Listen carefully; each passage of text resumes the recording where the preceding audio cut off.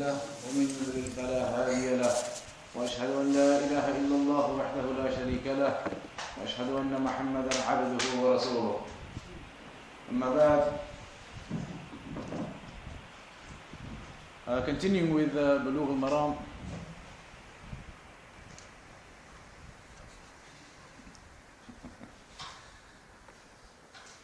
we now reach the hadith of Abu Hurairah رضي الله عنه قال: جاء رجل إلى النبي صلى الله عليه وسلم فقال: هلكت يا رسول الله. قال: وما أهلكك؟ قال: وقعت على امرأتي في رمضان. فقال: هل تجد ما تعتق به رقبة؟ قال: لا. قال: فهل تستطيع أن تصوم شهرين متتابعين؟ قال: لا. قال: فهل تجد ما تطعم 60 مسكينا؟ قال: لا. ثم جلس، فأتي النبي صلى الله عليه وسلم بعرق فيه تمر فقال: تصدق بهذا. فقال: على أفقر منا، فما بين لابتيها أهل بيت أحوج إليه منا. فضحك النبي صلى الله عليه وسلم حتى بدت أنيابه ثم قال: اذهب فأطعمه أهلك. رواه السبعة واللفظ لمسلم. In this particular hadith, now the hadith of Abu Hurairah radiyallahu anhu, he says that a man came to the Prophet sallallahu alaihi wasallam and he said, I've destroyed myself, O Messenger of Allah. So the Prophet sallallahu alaihi wasallam said, what has destroyed you? He said, I have had intercourse with my wife in Ramadan during the day. فقال, so the Prophet sallallahu alaihi wasallam said, do you have any slave that you can free? He said, no. So the Prophet ﷺ said, can you fast 2 months consecutively, day after day? He said, no. So the Prophet ﷺ said, can you find 60 people to feed? 64 people to feed? He said, I can't. So he sat down. Then the Prophet ﷺ was given like a plate or a bowl of dates, and the Prophet ﷺ said to him, then go and give charity with these dates. So he said, the man, is there anybody poorer in Medina than my family? There's no one in between the mountains of Medina poorer than us. We are in need of it more than anyone. So the Prophet ﷺ laughed until his teeth became apparent, and he said to him, go and feed your family then. Go and feed your family with this. We'll come to the details of that now. So this hadith now, it's about one of the other things that breaks your fast. And this particular thing that breaks your fast is the intimate relations, the intercourse between the husband and the wife. So in this hadith, this individual came to the Prophet ﷺ and he said to him that I've destroyed myself, O Messenger of Allah. The Prophet ﷺ said, what has destroyed you? He said, I have had intercourse during the day. So why did the man say that I have destroyed myself? Ruin has come upon me. Because he knew that having intercourse during the day of Ramadan is something impermissible. He knew that he had ruined himself. He had caused this corruption upon himself by doing that, by having committed that act during the day of Ramadan. So when the Prophet ﷺ heard this from him, that he has committed this act during the day of Ramadan, which is impermissible and not allowed whilst a person is fasting, so then the Prophet ﷺ said to him, in that case, obviously now he has to do a kaffara. He has to do something to expiate his sin, to make up for the sin that he's done. So the Prophet ﷺ said to him, do you have any slave that you can free? Do you own any slaves yourself, for example, that you can free? Or is there a slave that you can buy and you can free? Do you have any other slave, any means of getting a slave that you can free as a means of making up for the sin that you've done? Free a slave. He said, I can't. I don't have any slave, I can't buy any slave, I don't have a slave. The meaning of the hadith, that I don't have any slave to free. So then the Prophet ﷺ said to him, as a second level, as a second stage, as a secondary act to be able to make up for this sin that is done, meaning not make up but to expiate, to expiate that sin that is done. The Prophet said, sallallahu alaihi wasallam, can you fast 2 months consecutively? Can you fast 2 months consecutively? Again the man said, I'm not able to do that, I can't fast 2 months in a row consecutively. So then as a third stage, the Prophet ﷺ said to him, in that case, are you able to feed 60 poor people? Are you able to feed 60 poor people? Again the man said, even that I can't do it. Even that I'm not able to do it, I can't. And then the man sat down. He said, even that third option you've given me, I can't even do that. So he sat down. Then a bowl or a sack of dates was brought to the Prophet ﷺ. Some dates were brought to the Prophet ﷺ. And then the Prophet ﷺ said to the man, give these dates in charity to expiate your sin. If you can't free a slave, you can't fast 2 months in a row consecutively, you can't feed 60 people, then at least take these dates and go give them in charity, and that will be the expiation. Then the man said, he said that there is no one in between the 2 mountains of Medina, the 2 regions in which Medina is within. He said, there is no one in between these regions, in this area, who is poorer than my own family. Meaning, who am I supposed to go give these dates to as charity when my family, they are the poorest in all of this area. There is no one poorer than us. So then the Prophet ﷺ said to him, or rather then the Prophet ﷺ laughed. He laughed to the extent that his teeth were visible. His teeth were visible from the laughter. So when the Prophet ﷺ, he laughed in this way, because normally when the Prophet ﷺ used to laugh, his teeth would not become apparent. He would laugh and it was more like just a smile. That was the normal laugh of the Prophet ﷺ, that it was more like a smile only. But in this instance he laughed to the extent that the teeth were visible, which was not typical. So this was to indicate the greater type of laughter from the Prophet ﷺ, because he was shocked at the state of this man. He was surprised at the state of this man. He'd committed this sin which he needed to expiate, meaning to make up for. So the first thing he was supposed to do was free a slave. He said, I can't do it. Then after that, if he can't do that, he was supposed to fast 2 months in a row. He said, I can't even do that. If he can't do that, then he was supposed to feed 60 people. He said, I can't even do that. Then at the last stage, the Prophet said, then at least go and feed 60 people with these dates. Give these in charity. He said, even that I can't do, because my own family, they are the poorest from everyone. So the Prophet ﷺ began to laugh, that all of the options that he was given, still he's not able to do any of them. Even the last of them, he says, my own family is the poorest. Who else am I supposed to go and give these dates to? So then the Prophet ﷺ said to him, حيث جاء خائفا نعم حتى بدت أنيابه متعجبا من هذا الرجل. So the Prophet ﷺ's teeth, they became apparent because of his shock and surprise at the state of this man. حيث جاء خائفا, whereas originally this man had come very scared. The man who had committed this sin, he knew he'd committed a sin. He had come to the Prophet ﷺ in a state of fear. فَلَمَّا وَجَدَ الرِّفْقِ مِنَ الرَّسُولِ صلى الله عليه وسلم وَالسُّهُولَ مِنَ الرَّسُولِ صلى الله عليه وسلم طمع. فبعد أن كان خائفا طمع. فهذا وجه تعجبه صلى الله عليه وسلم فقال أطعمه أهلك. أمره أن يأخذه لأهل بيته لأنه محتاج إليه. So because originally the man had come in a state of being scared and frightened, but eventually when he found that the Prophet ﷺ was being gentle towards him, then he had a bit of hope that maybe he'll be able to find some solution. And so the Prophet ﷺ was surprised at his affair. So eventually when the man said that there's nobody poorer than my own family, the Prophet ﷺ said, in that case, take it and feed your own family with it.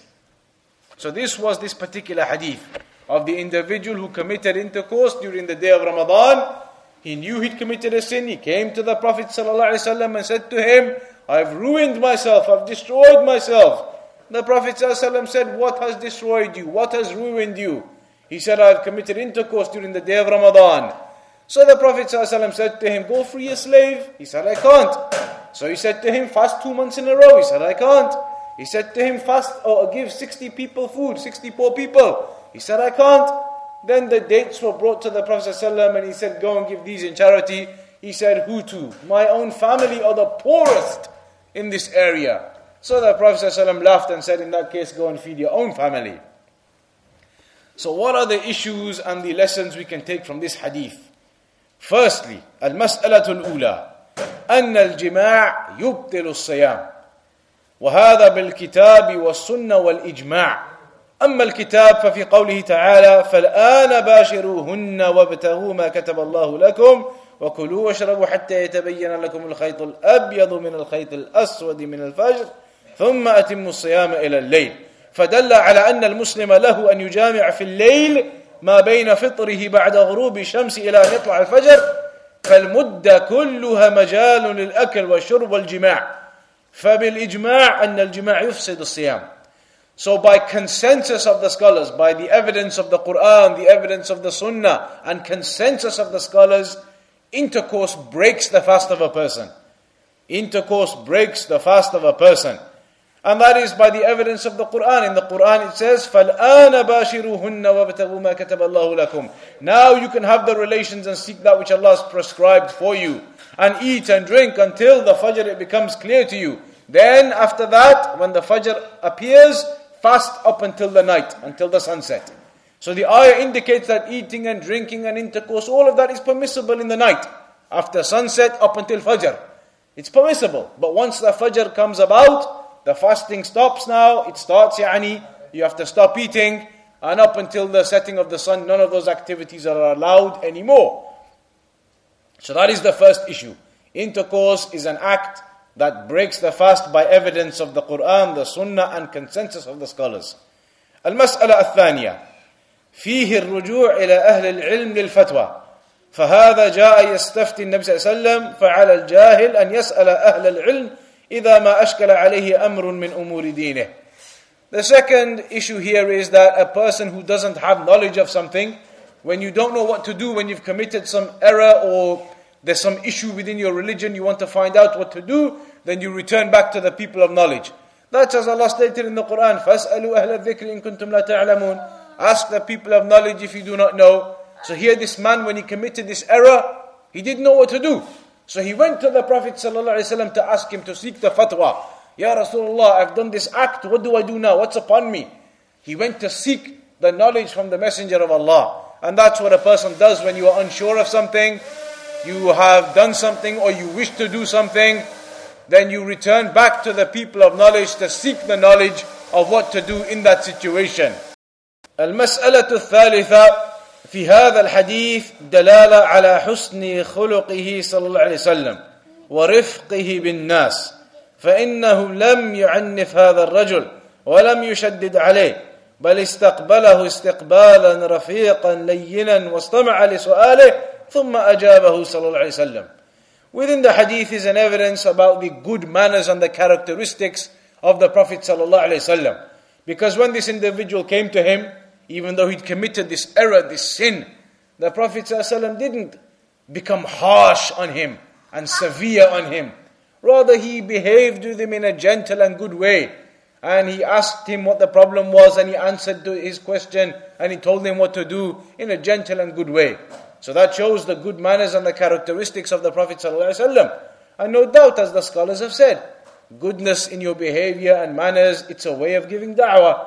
And sometimes softness and gentleness and kindness, it is good and it is beneficial and it brings about goodness and being able to spread da'wah. And in other circumstances with certain people, you may have to use harshness and severity. But everything has its correct place. If you start using harshness out of its place, it's wrong. If you start using softness and gentleness in a place, in a circumstance when it's not suitable, then it's wrong. So everything within its correct place. That's what they say, al-hikmah. وَضْعُ الشَّيْءِ فِي مَكَانِهِ. Hikmah, wisdom, is that you put everything in its correct place. So here the Prophet ﷺ demonstrated good manners and gentleness to this individual who came asking for the fatwa. What do I do? I've made this error, tell me what I'm supposed to do now. المسألة الرابعة في الحديث دليل على أن الجماع في نهار رمضان يوجب الكفارة المغلظة. The hadith indicates that an individual who commits intercourse during the day of Ramadan, upon him is the heavy form of expiation. He has to do the heavy acts, the serious acts, to expiate his sin, to make up for this error that he's done. And that is وَهِيَ عِتْقُ رَقَبَةٍ, either to free a slave. Maybe you yourself have a slave, so you free one of them, or you go buy a slave and so that he becomes free. وَلَا بُدَّ أَن تَكُونَ مُؤْمِنًا. And this particular slave must be a believer. فَتَحْرِيرُ رَقَبَةٍ مُؤْمِنًا. In Surah An-Nisa, ayah number 92, that the slave that you free must be a believing slave, must be a Muslim slave, as mentioned in the Quran. فَإِن لَمْ يَجِدْ فَإِنَّهُ يَسُومُ شَهْرَيْنِ مُتَتَابِعَيْنِ. So if the person has committed this sin of intercourse and he's not able to free a slave, he can't find anyone, then he is supposed to fast 2 months in a row consecutively. فَإِن لَمْ يَسْتَطِعُ الصِّيَامِ. If he's not able to do that, it's out of his capability to be able to fast 2 months consecutively. يُطْعِمُ سِتِّينَ مِسْكِينًا لِكُلِّ مِسْكِينٍ نِصْفُ سَاعٍ. Then he is to feed 60 masakin, 60 poor people, for every one of them half of the sa', half of the that quantity that is mentioned. المسألة الخامسة في الحديث دليل على أن كفارة الجماع في نهار رمضان على الترتيب، فلا يجوز له أن يتنازل من الخصلة الأولى إلى الثانية إلا إذا عجز عن الأولى، وأن ذلك ليس على التخيير وإنما هو على الترتيب. So the next issue is that when a person commits that intercourse during the day of Ramadan, there are 3 things you can do: free a slave, fast 2 months in a row, or feed 60 poor people. When a person commits that sin, he doesn't have a choice which one he can do. It's not like he can pick. It's not like he can say, I'll just fast 2 months in a row, or I'll go and feed 60 people. He doesn't have a choice. The first thing he must do is try to free a slave. Must try to free a slave. If he can't do that, then he can go to the next option, which is fasting 2 months. If he can't do that, then he can go to the third option of feeding 60 people. But he can't just choose. He can't just say straight away, I'll feed 60 people. Or straight away, forget the slave, I can't be bothered, I'll just go and fast 2 months. You can't. You have to do it in that order. المسألة السادسة في الحديث دليل على أنه من لا يستطيع الكفارة فإنها تسقط عنه لأن النبي صلى الله عليه وسلم لم يأمره بالتكفير بعد ذلك. The hadith indicates that a person who's not able to do any of that, he's not able to free a slave, he's not able to fast 2 months consecutively, he's not able to give the food to the 60 poor people. If he's not able to do any of that, then there is nothing upon him. That expiation is dropped. Because in this hadith we saw that the individual, when he couldn't do any of that, the expiation, it was dropped. وَهَذَا مَذْهَبُ الْحَنَابِلَةِ أَنَّهُ إِذَا لَمْ يَجِدِ الْخِصَالَ الثَّلَاثِ سَقَطَتْ. And this is the methodology of the Hanbali madhab, that if you cannot do any of those 3, then it has fallen from you. There's nothing upon you after that. Because the Prophet ﷺ didn't command that individual to do any expiation after that. That's one opinion. If you can't do any of those 3, then there's nothing upon you. The second opinion is أنها لا تسقط وإنما تبقى في ذمته. The second opinion is that if a person cannot do any of those 3, then okay, at that moment in time, none of those 3 are available to him, he can't do it. But the responsibility remains upon his shoulders. The responsibility still remains upon his shoulders.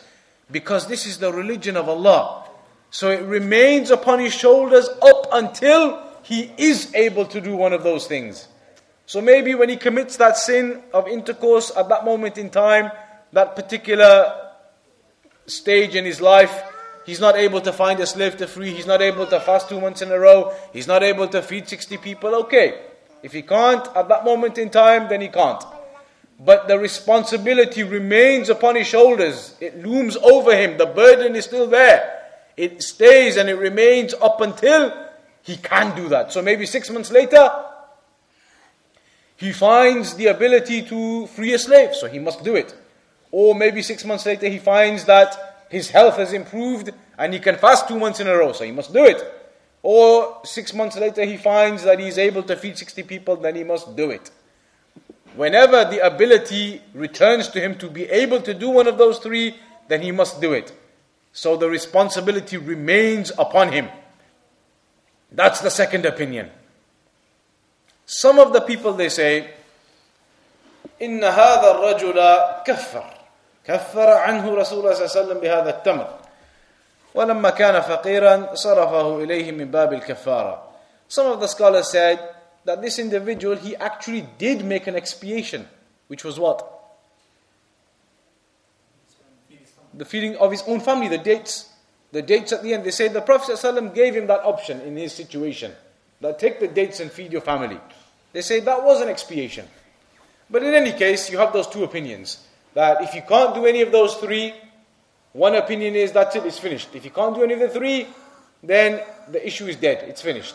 There's no more expiation upon you if you can't do it. The second opinion though says, okay, if you can't do it, then at that moment in time, you can't do it. But then afterwards, whenever you do find the ability, the responsibility remains. Whenever you do find the ability, then you must do it. That's the two opinions on that. The next issue in this hadith that we benefit also, أنه يجوز أن يتحمل الكفار غير من وجبت عليه بإذنه وإقراره. أنه يجوز أن يتحمل الكفار غير من وجبت عليه بإذنه وإقراره. فالرسول تحمل هذه الكفارة ولما كان الرجل محتاجا إليها صرفها إليه لأنه مستحق. فإذا تحمل الكفارة شخص آخر والمتحمل عنه مستحق لها جاز صرفها إليه. أما إذا أداها هو عن نفسه فلا يجوز له أن يصرفها لنفسه. The other issue in this hadith is that it is permissible for an individual to, in essence, expiate upon himself if that is permissible for him in that situation. Here it says, لما كان الرجل محتاجا إليها, when that particular individual was in need himself, he was in need himself, then the Prophet ﷺ, who was now doing the expiation for him, he gave him the dates. He gave him those dates. He was doing the expiation for him. But when that man said that there's nobody else poorer than myself, then it was allowed for himself to take those dates. This is different to if a person comes along now and says that I'm going to do the expiation upon myself anyway. There are other people, but I'll expiate upon myself. I'll feed myself, my own family. You can't do that. But here, because the Prophet ﷺ was doing it on behalf of him, giving him the dates, when the man said there's nobody else poorer than me, then the Prophet ﷺ said, in that case, then you can go and take it to your own family. So that is also mentioned within the hadith. There's another issue. استدل بعض العلماء على أن الكفارة لا تجب إلا على المتعمد وأما الناس والجاهل فإنه لا يفسد صومه. Some of the scholars said that intercourse only breaks your fast if somebody does it purposely. If somebody intentionally does that intercourse, then it breaks your fast and the kafara is upon that person then. The expiation, those three stages are upon that person. If somebody forgets Like we talked about eating and drinking accidentally. Somebody accidentally forgets and does that act. And then only afterwards remembers, we're fasting today. So if somebody does it accidentally, or somebody does it because he's ignorant and he doesn't know that this is haram. He does it because he's ignorant. He doesn't know this breaks your fast and there's expiation upon you. So he does it thinking it's okay. Or somebody knows it's wrong but forgetfully does it. The scholars said those two types of people, the one who forgetfully does it, or the one who is ignorant and he doesn't know it's wrong, then if they do it, their fast doesn't break and the expiation isn't upon them. Their fast doesn't break and the expiation isn't upon them. إذا جامع وهو ناس لصيامه أو جاهل بالحكم قالوا فإنه لا إثم عليه ولا يفسد صيامه وليس عليه كفارة. So they said if he was to have intercourse because he forgot he's fasting, or because he was ignorant of the ruling that intercourse is not allowed, then there is no sin upon him and his fast is not broken and there is no expiation upon him. Why? The ayah in the Quran, رَبَّنَا لَا تُؤَاخِذْنَا إِن نَسِينَا أَوْ أَخْطَأْنَا. Oh our Lord, do not hold us accountable if we forget or we make a mistake, i.e. we are ignorant of the affair. عُفِيَ لِلْأُمَّةِ عَنِ الْخَطَأِ وَالنِّسْيَانِ. This nation has been forgiven for forgetfulness or for ignorance and making a mistake or an error upon ignorance. وهذا الحديث يدل على أن هذا الرجل عالم بالحكم. This hadith indicates though the man was not ignorant. The hadith indicates that the man knew the ruling. He knew that if you have intercourse, it breaks your fast. How do we know?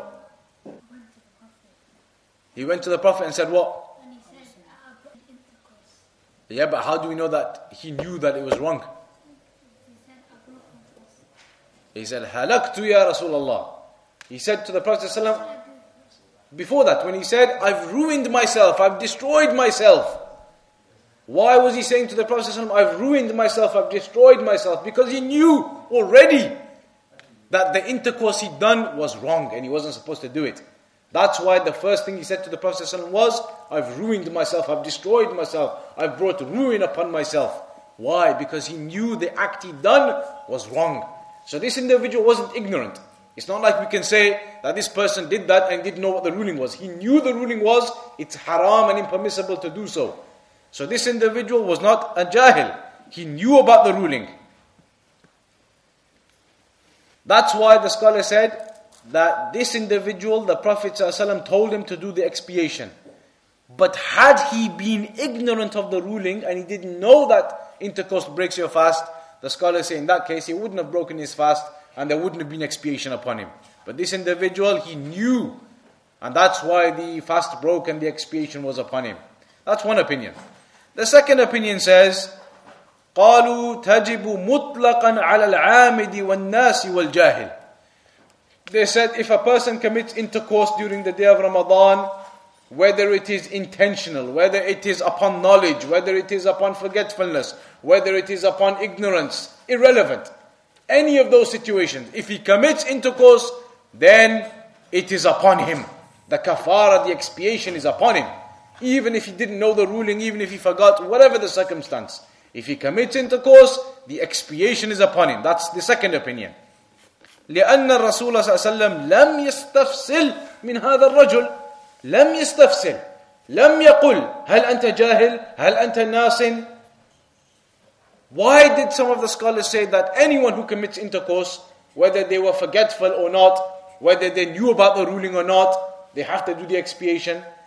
Because in this hadith, when the man came to the Prophet ﷺ and he said to him that I've committed this intercourse, could it be that this man had committed the intercourse because he forgot he was fasting?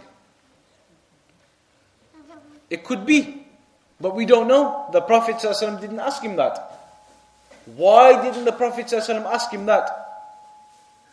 The fact that the Prophet ﷺ didn't ask this piece of information from the man, did you do that knowingly or was it because you forgot? The Prophet ﷺ didn't ask about that. And the fact that he didn't ask about it indicates that it's not relevant. It's not relevant. Whether he did it because he was doing it on purpose or he did it because he forgot is irrelevant. The expiation is still upon him. That's why the Prophet ﷺ didn't ask about it. Had it been relevant, that if he did it forgetfully, then there wouldn't have been an expiation, the Prophet ﷺ would have asked him there and then. He would have asked him first, did you do it forgetfully or intentionally? That would have been asked. The fact that the Prophet ﷺ didn't ask that and just told him straight away that you have to do this expiation indicates that the fact is irrelevant, whether he did it purposely or it was forgetfulness. فَتَرْكُ الْإِسْتِفْسَالِ فِي مَقَامِ الْإِحْتِمَالِ يَنْزِلُ أو ينزل منزلة العموم في المقال. So leaving off this inquiry at the time when there was a possibility. Was there not a possibility that the man might have done it forgetfully? There was a possibility. But the Prophet ﷺ didn't inquire about that possibility. So that now indicates that the ruling is a general ruling, whether it was out of forgetfulness or intentionally. Irrelevant. The ruling is general to all circumstances. That's why some of the scholars therefore said that if you commit intercourse, even if you forgot you were fasting, then it's still upon you the expiation. So it's not the same as eating and drinking. Eating and drinking, if you do it forgetfully, there's nothing upon you and the fast doesn't break. But intercourse, they said, based upon this evidence, that the Prophet ﷺ didn't inquire about that, therefore indicating it's not relevant. So even if you do it forgetfully, they said there's expiation upon you. Now, so there are the two opinions. There are the two opinions. The first opinion, that it is only upon, the expiation is only upon the one who did it upon knowledge. He knew what he was doing. He knew the ruling. And they took that because, or they took that evidence from the statement of the man where he said, I've ruined myself, I've destroyed myself. He only said that because he knew what he'd done. So he was upon knowledge that it's haram. So they said, therefore, based upon that hadith, somebody else who is in that same circumstance, i.e. does it knowledgeably, then upon him is expiation. And therefore somebody who isn't in that circumstance, i.e. does it upon ignorance, there's no expiation. That's one opinion. The second opinion, the scholar said no. Whether you do it forgetfully, remembering, intentionally, not, all of that is expiation because the Prophet ﷺ didn't inquire about that. So therefore indicating it's irrelevant. That's the issue about intercourse during the day of Ramadan. So that's cleared up now. That's cleared up. The next hadith.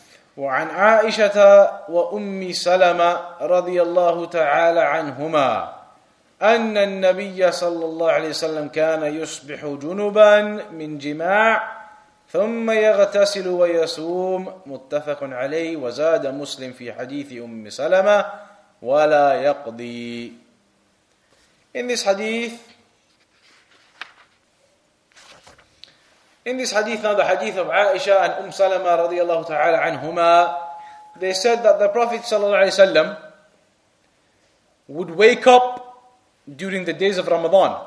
Wake up in the morning during the days of Ramadan, and he would be in a state of ritual impurity, i.e.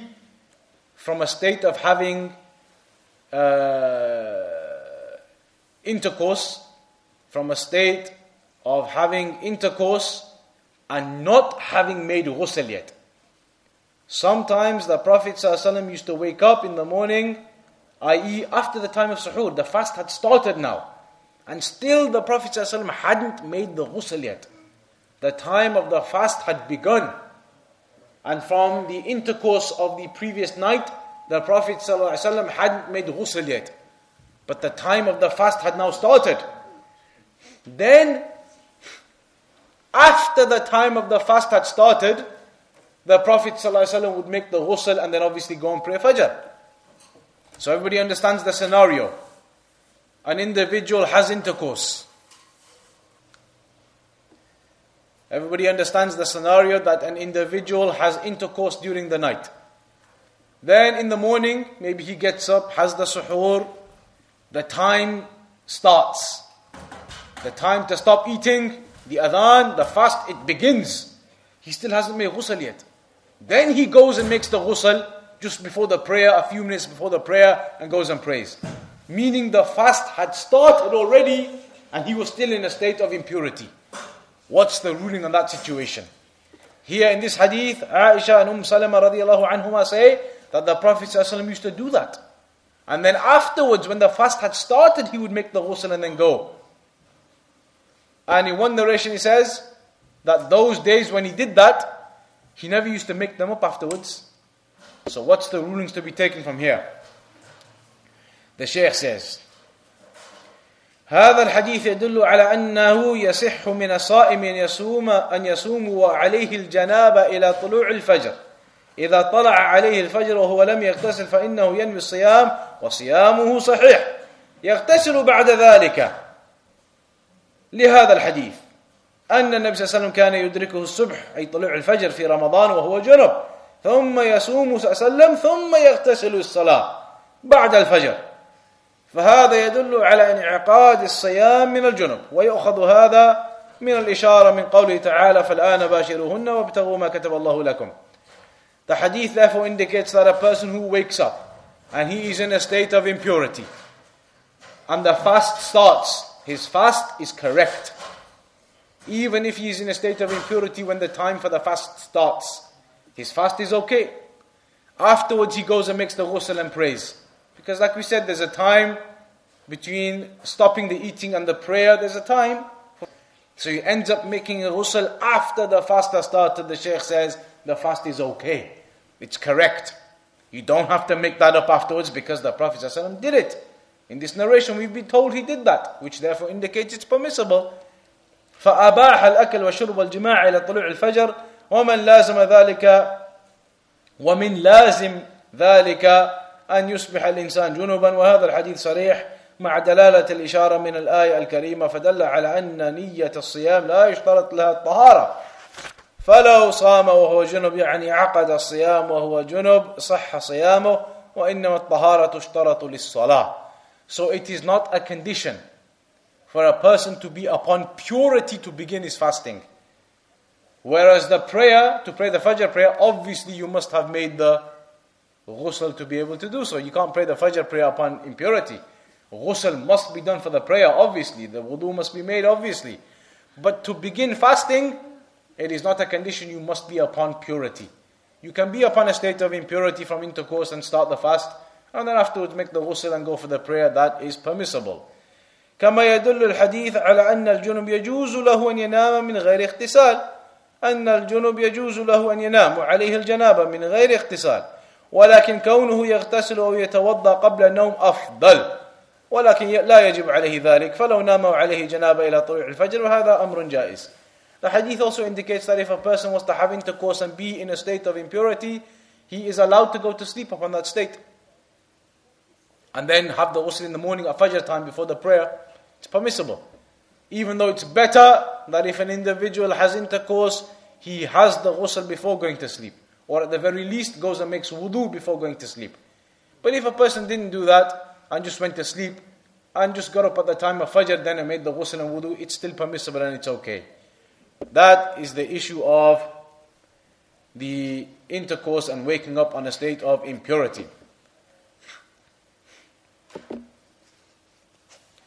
The next hadith, hadith of Aisha radiyallahu anha. And in fact, it is the final hadith of this particular section of fasting. Then the other sections of fasting are going to begin. This is part A from the section of fasting. عن عائشة رضي الله عنها أن رسول الله صلى الله عليه وسلم قال من مات وعليه صيام صام عنه وليه متفق عليه. Aisha رضي الله عنها says that whoever dies and there are fasts which are still upon him, he has fasts still left to make up, then the guardian of that person, the next of kin of that person makes them up for him. Hadith of Al-Bukhari and Muslim. What does this mean? We've already mentioned that for certain people they don't have to fast. They can miss their fasts. Like the traveler, like the ill person, like the woman who is menstruating, like the woman who is in postnatal bleeding. All of those types of people, the traveler, the one who is ill temporarily and is going to get better afterwards, the menstruating woman, obviously her period will finish at some point, the postnatal bleeding woman, which will finish at some point. These 4 types, they are allowed to miss the fast during their traveling, or during their illness, or during their menstruation, or during their postnatal bleeding. Then afterwards they have to do it again, make them up. Once the traveling is finished, he's back, he has to make it up. Once his illness is finished, he's healthy again, he has to make it up. Once the menstruation is finished, she has to make it up afterwards. Once the postnatal bleeding is finished, she has to make it up afterwards. So these types of people, they have to make up these fasts. However, imagine now somebody went on a journey in Ramadan and missed a few days. Missed 2 or 3 days.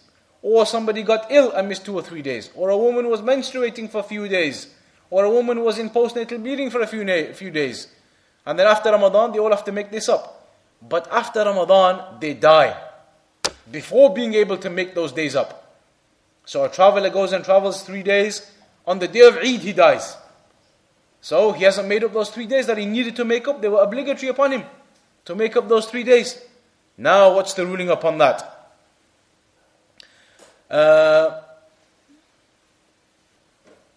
Then the ruling upon that is that the next of kin, the guardian of that individual, must make up those fasts on his behalf. فَإِنَّ وَلِيَّهُ وَهُوَ قَرِيبُهُ يَسُومُ عَنْهُ. His next of kin, his guardian, must make up those fasts on his behalf. وَهَذَا فِي غَايَةِ الْحِكْمَةِ.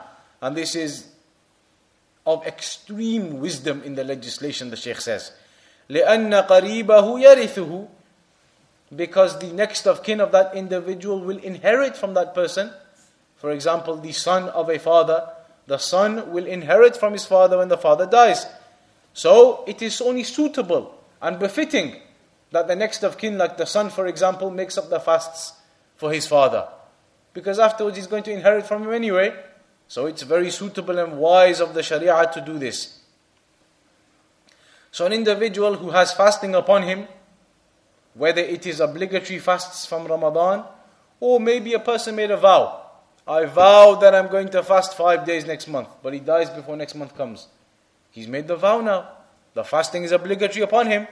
So then somebody makes those fasts up for him on his behalf, his next of kin, his relative. There is a difference of opinion on this issue. And there are 2 opinions. The first opinion on this issue is أن من مات وعليه صيام واجب يتحمله وليه سواء كان قضاء من رمضان أو صيام كفارة أو صيام النذر يصوم عنه وليه أي قريبه. The first opinion is that this is a general issue. That if somebody has some fasts that he needs to make up, whether those fasts are obligatory ones from Ramadan, or they are fasts that he has made obligatory upon himself through vowing, any type of those fasts, then a person, or even kafara, maybe somebody was doing the 2 months consecutively for having made intercourse, and he died before he finished. That's obligatory. Any types of these fasts, the general statement, the first opinion is that the guardian or the next of kin makes them up. That is because of the narration, لما جاءت امرأة إلى رسول الله صلى الله عليه وسلم تسأله أن أمها ماتت وأنها عليها صيام أتقضي عنها قال أرأيت لو كان على أمك دين أكنت قضيته قالت نعم قال فالله أحق أن يقضى. There's a hadith in Al-Bukhari and Muslim where a woman came to the Prophet ﷺ and she said to him, my mother died and there were some fasts upon her still. Shall I make them up? The Prophet ﷺ said, if there was a loan upon her, a debt, would you have covered that debt for her after her death? She said, of course. So she says, or the Prophet ﷺ said to her, Allah subhanahu wa ta'ala is more deserving that you fulfill that debt. This woman was in debt to Allah. Those fasts, that's a debt that you have to Allah. So the Prophet said, if you were going to make up her debt of wealth to other people, the debt she had to Allah is more deserving to be made up. So cover those fasts and do those fasts on her behalf. So this is the evidence of scholars. They used to say that a person, the next of kin, must make up the fasts for somebody who dies, whatever types they are, whether they are obligatory ones or they are ones that that person vowed upon himself. The second opinion, أن ما وجب بأصل الشرع لا يصام لا تدخله النيابة مثل الصلاة كما أن الصلاة لا تدخلها النيابة لأنها عمل بدني فكذلك الصيام عمل بدني لا تدخله النيابة هذا ما وجب بأصل الشرع فلا يقضى عن الميت ما عليه من رمضان لأن هذا لا تدخله النيابة. The second opinion says that there is a differentiation between fasts that are obligatory by the origin of the legislation of Islam and those fasts that are obligatory as a secondary means. What fasts are obligatory by the origin of the legislation? Ramadan. They are obligatory in the fundamental, the rukn of the Islam. They are obligatory. Those ones which are obligatory by the fundamental of the religion, the second opinion says, if a person dies and has some of those left to make up, then they can not be made up on his behalf. Because they say, those types of worships which are obligatory by the basis of the religion, you can't have substitution in them. For example, Dhuhr prayer, Asr prayer, Maghrib prayer. Nobody can pray that on your behalf. You can't say to somebody, I can't be bothered to go and pray today, go and pray Dhuhr, and when you finish, pray another 4 for me as well. It's not possible. You can't pray on behalf of anyone else because prayer is something which is established by the foundation and the basis of this religion. So fasting, which is the type, which is based upon the fundamental of the religion, like Ramadan, then that type of fasting, the scholars say, cannot be made up. Because that type of fasting, you cannot have substitution, just like the prayer. You can't have somebody substitute for you on your behalf for the prayer. You can't have somebody substitute for you on your behalf for those types of obligatory fundamental fasts. وَلَكِنْ إِنْ كَانَ لَهُ تَرِكَ فإنه يطعم عنه عن كل يوم مسكين وإن لم يكن له ترك وأراد أحد من أقاربه أو من المسلمين أن يطعم عنه فحسن وهو اختيار الشيخ تقي الدين شيخ الإسلام ابن تيمية وابن القيم. However, they say that even though those fasts which are the obligatory fundamental fasts like Ramadan, they can't be made up because you can't substitute anyone for them. They say if somebody dies and has those ones to make up, you can't make them up, but what you should do is, if a person dies, he leaves behind wealth, then from that wealth that he leaves behind, take some of it to feed the masakin. From the wealth that he leaves behind, the inheritance, take some of that wealth and feed the poor people. Do that. And if he has left behind no wealth, he was a poor person in poverty, he left behind nothing on his death, he died and left behind no wealth, then if some of his relatives and his next of kin want to feed the poor people from their own money on his behalf, they can do that. That's what some of the scholars say, like Shaykh al-Islam ibn Taymiyyah and Ibn al-Qayyim, that those fasts which are obligatory by the source of this religion, like Ramadan, you can't substitute for them. You can't make them up on behalf of someone. With those ones, take something from his wealth after he dies and feed the people. If he has nothing, you can do it from your own wealth and feed the people. That is the second opinion. So the first opinion was that whichever type of fasting it is, if it was upon him when he died, you must make it up. Whatever type of fasting it was. The second opinion is... So the first opinion was that any type of fasting is obligatory to be made up. The second opinion was that they differentiated between the fasts that are from the fundamental and source of the religion and fasts that are not. For example, somebody vows to make a fast obligatory upon himself. Somebody says, I vow I'm going to fast on this particular day. That particular day, if it's outside of Ramadan and there was nothing else upon him, then was it obligatory for him to do that? He made it obligatory upon himself. He vowed it upon himself to fast that day. So that isn't something obligatory from the source of the religion. He made it obligatory upon himself. So they differentiate. They say the ones which were originally from the source of the religion, like Ramadan, they can't be made up by anyone else. That's the second opinion. And they use some ahadith. They use some ahadith to show this. قالوا في بعض الأحاديث كما في رواية عند البخاري. There's one narration in Sahih al-Bukhari. قالت امرأة للنبي صلى الله عليه وسلم إن أمي ماتت وعليها صوم نذر. They say that the hadith where the woman came to the Prophet ﷺ and she said, my mother died and there was some fasting left upon her.